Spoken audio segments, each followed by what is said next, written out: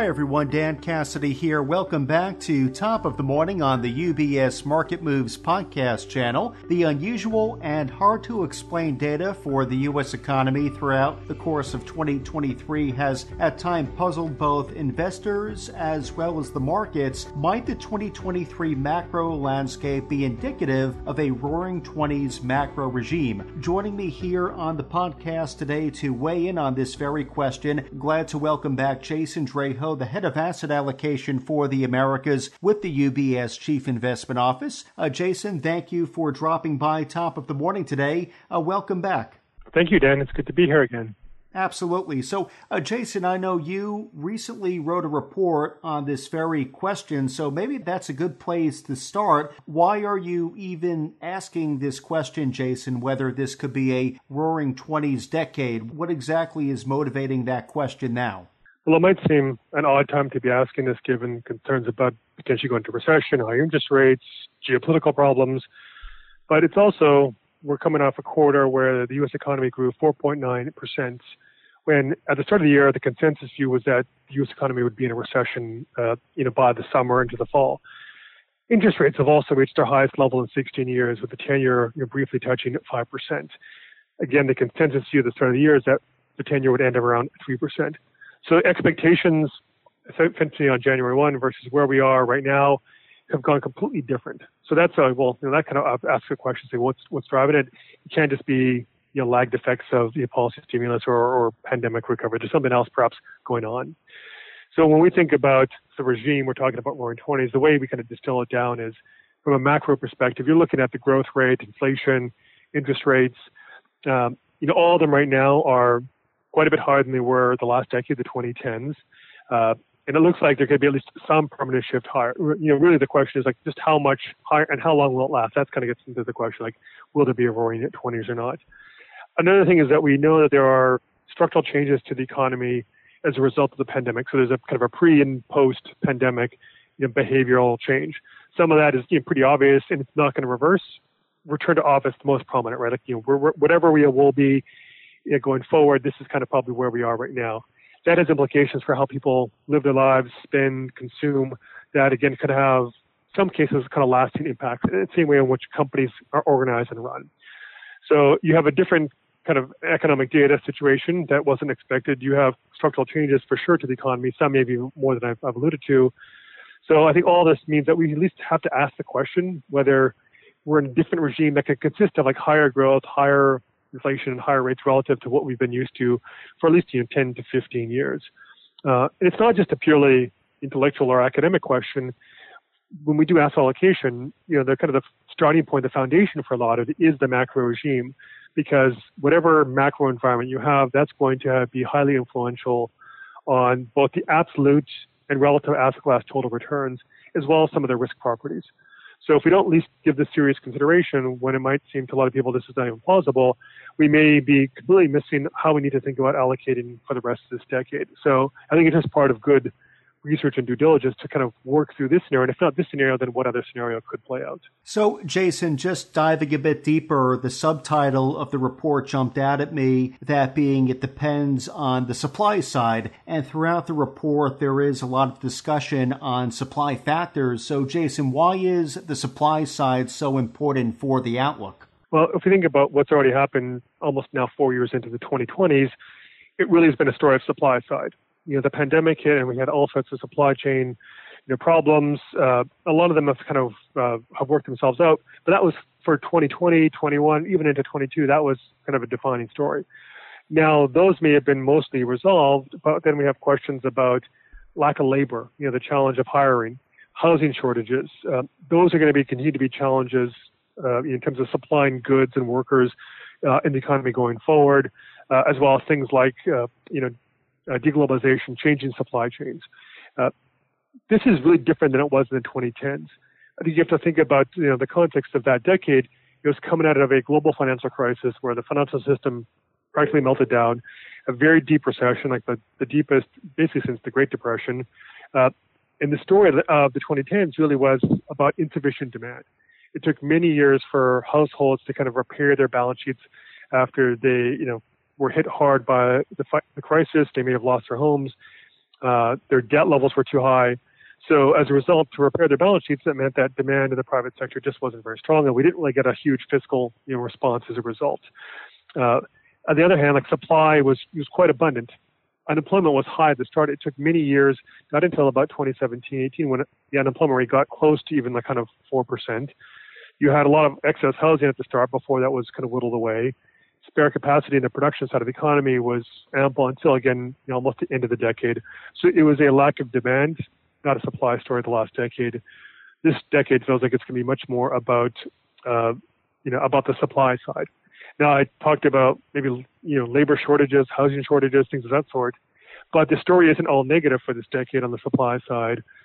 To get a roaring 20s, regime for multiple years, it really is going to hinge on improvements on the supply side. We get a lot of investment, and there's reasons why that can happen. That can lead to productivity gains through various investment and technological developments. So not only have there been supply problems thus far, and some will linger, but some of those problems are going to create and force companies and the economy overall to come up with solutions that could actually lead to supply side improvements.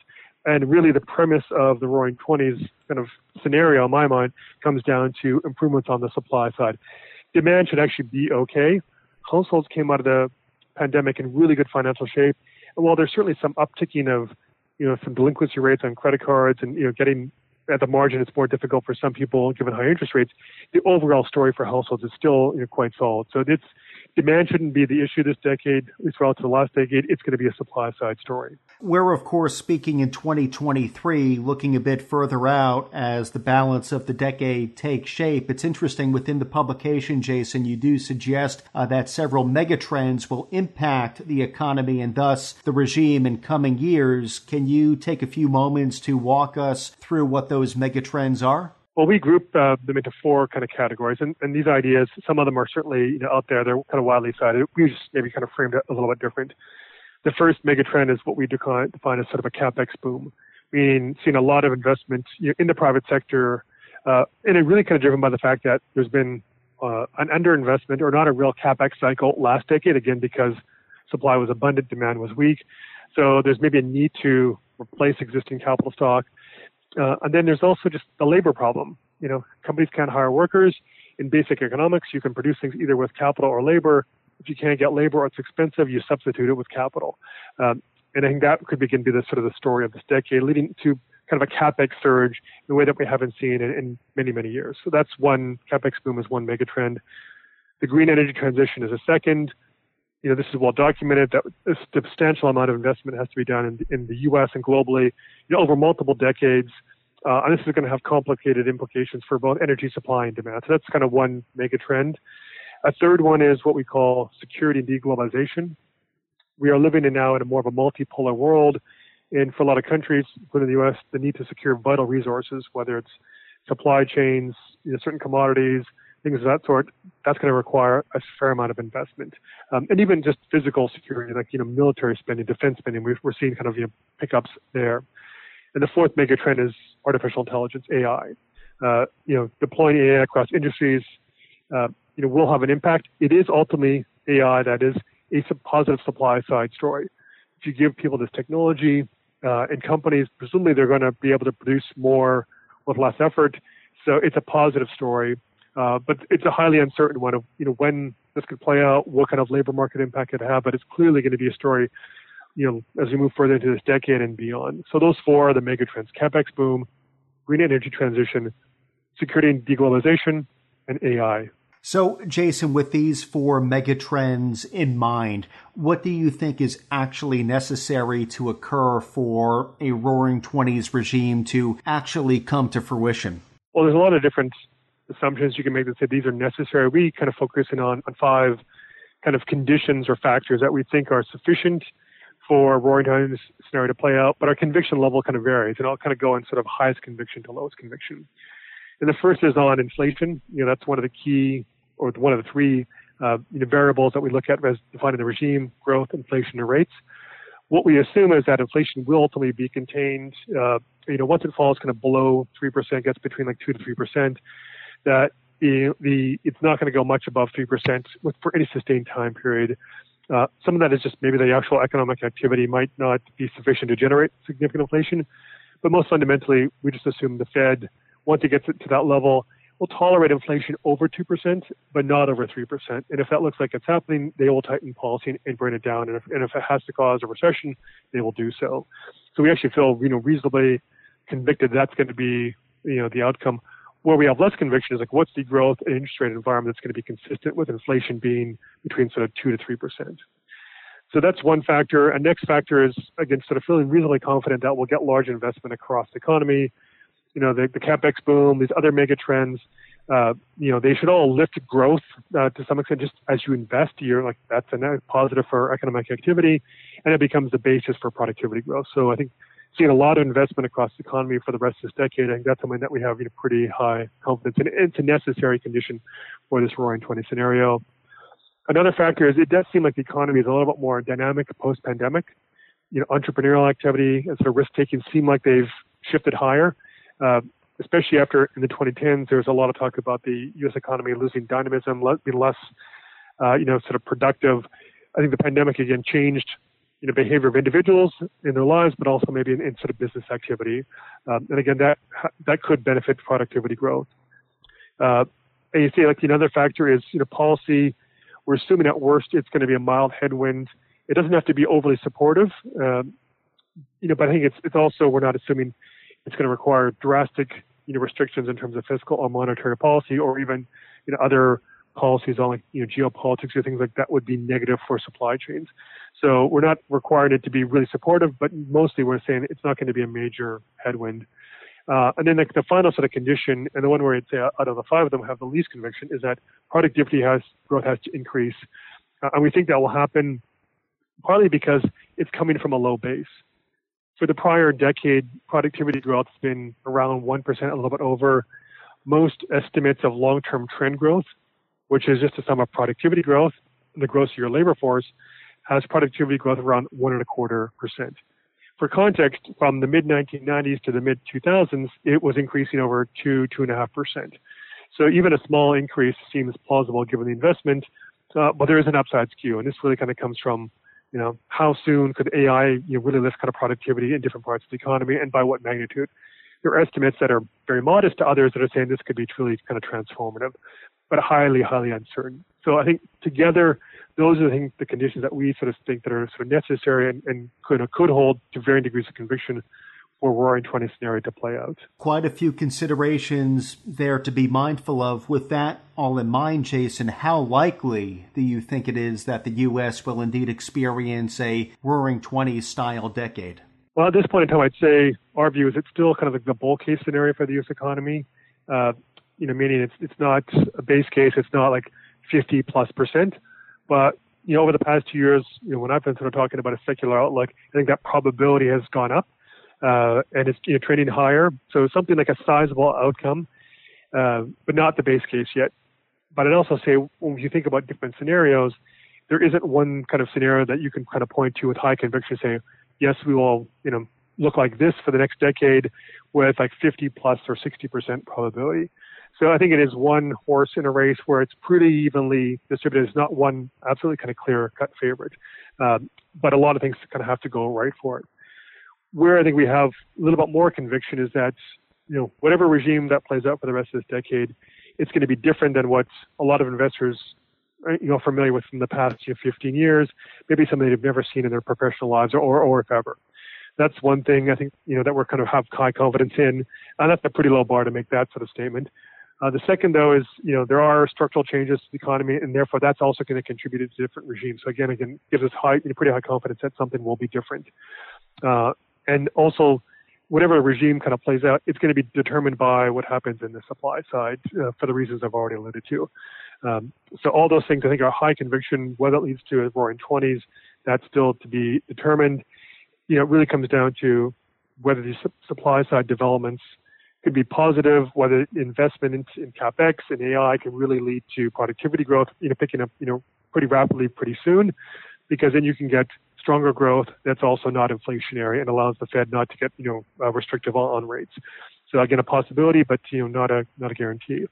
And the final thing I'll say about sort of the scenario and how to think about it is that while we use the term roaring 20s because it has a nice ring, the 20s, 2020s, people look back to the 1920s, kind of the roaring 20s then. But really the better template for thinking about this to me is the 1990s. And for a couple of reasons. One, in 1994, the Fed engaged in a pretty significant hiking cycle at the time. They raised rates 300 basis points in about a year and got up all the way up to about 6%. We've hiked, or the Fed has hiked rates more this past year and a half, but again, it's, kind of got to the same level very, very quickly. What happened though in 1995 is that the Fed raised rates and the economy slowed, but it had a soft landing. And you can see in the various economic data kind of a bit of a pullback. But then by 1996, the Fed was able to start cutting rates, and the economy from 1996 onwards, we know how the rest of the decade sort of played out. Then the productivity kind of boom happened. You had very strong growth. Inflation came down. It was, an ideal kind of economic environment. So, and a lot of those things, keep in mind, weren't, predicted or sort of known with high conviction back in 1993. There were political problems then, uncertain election outcomes.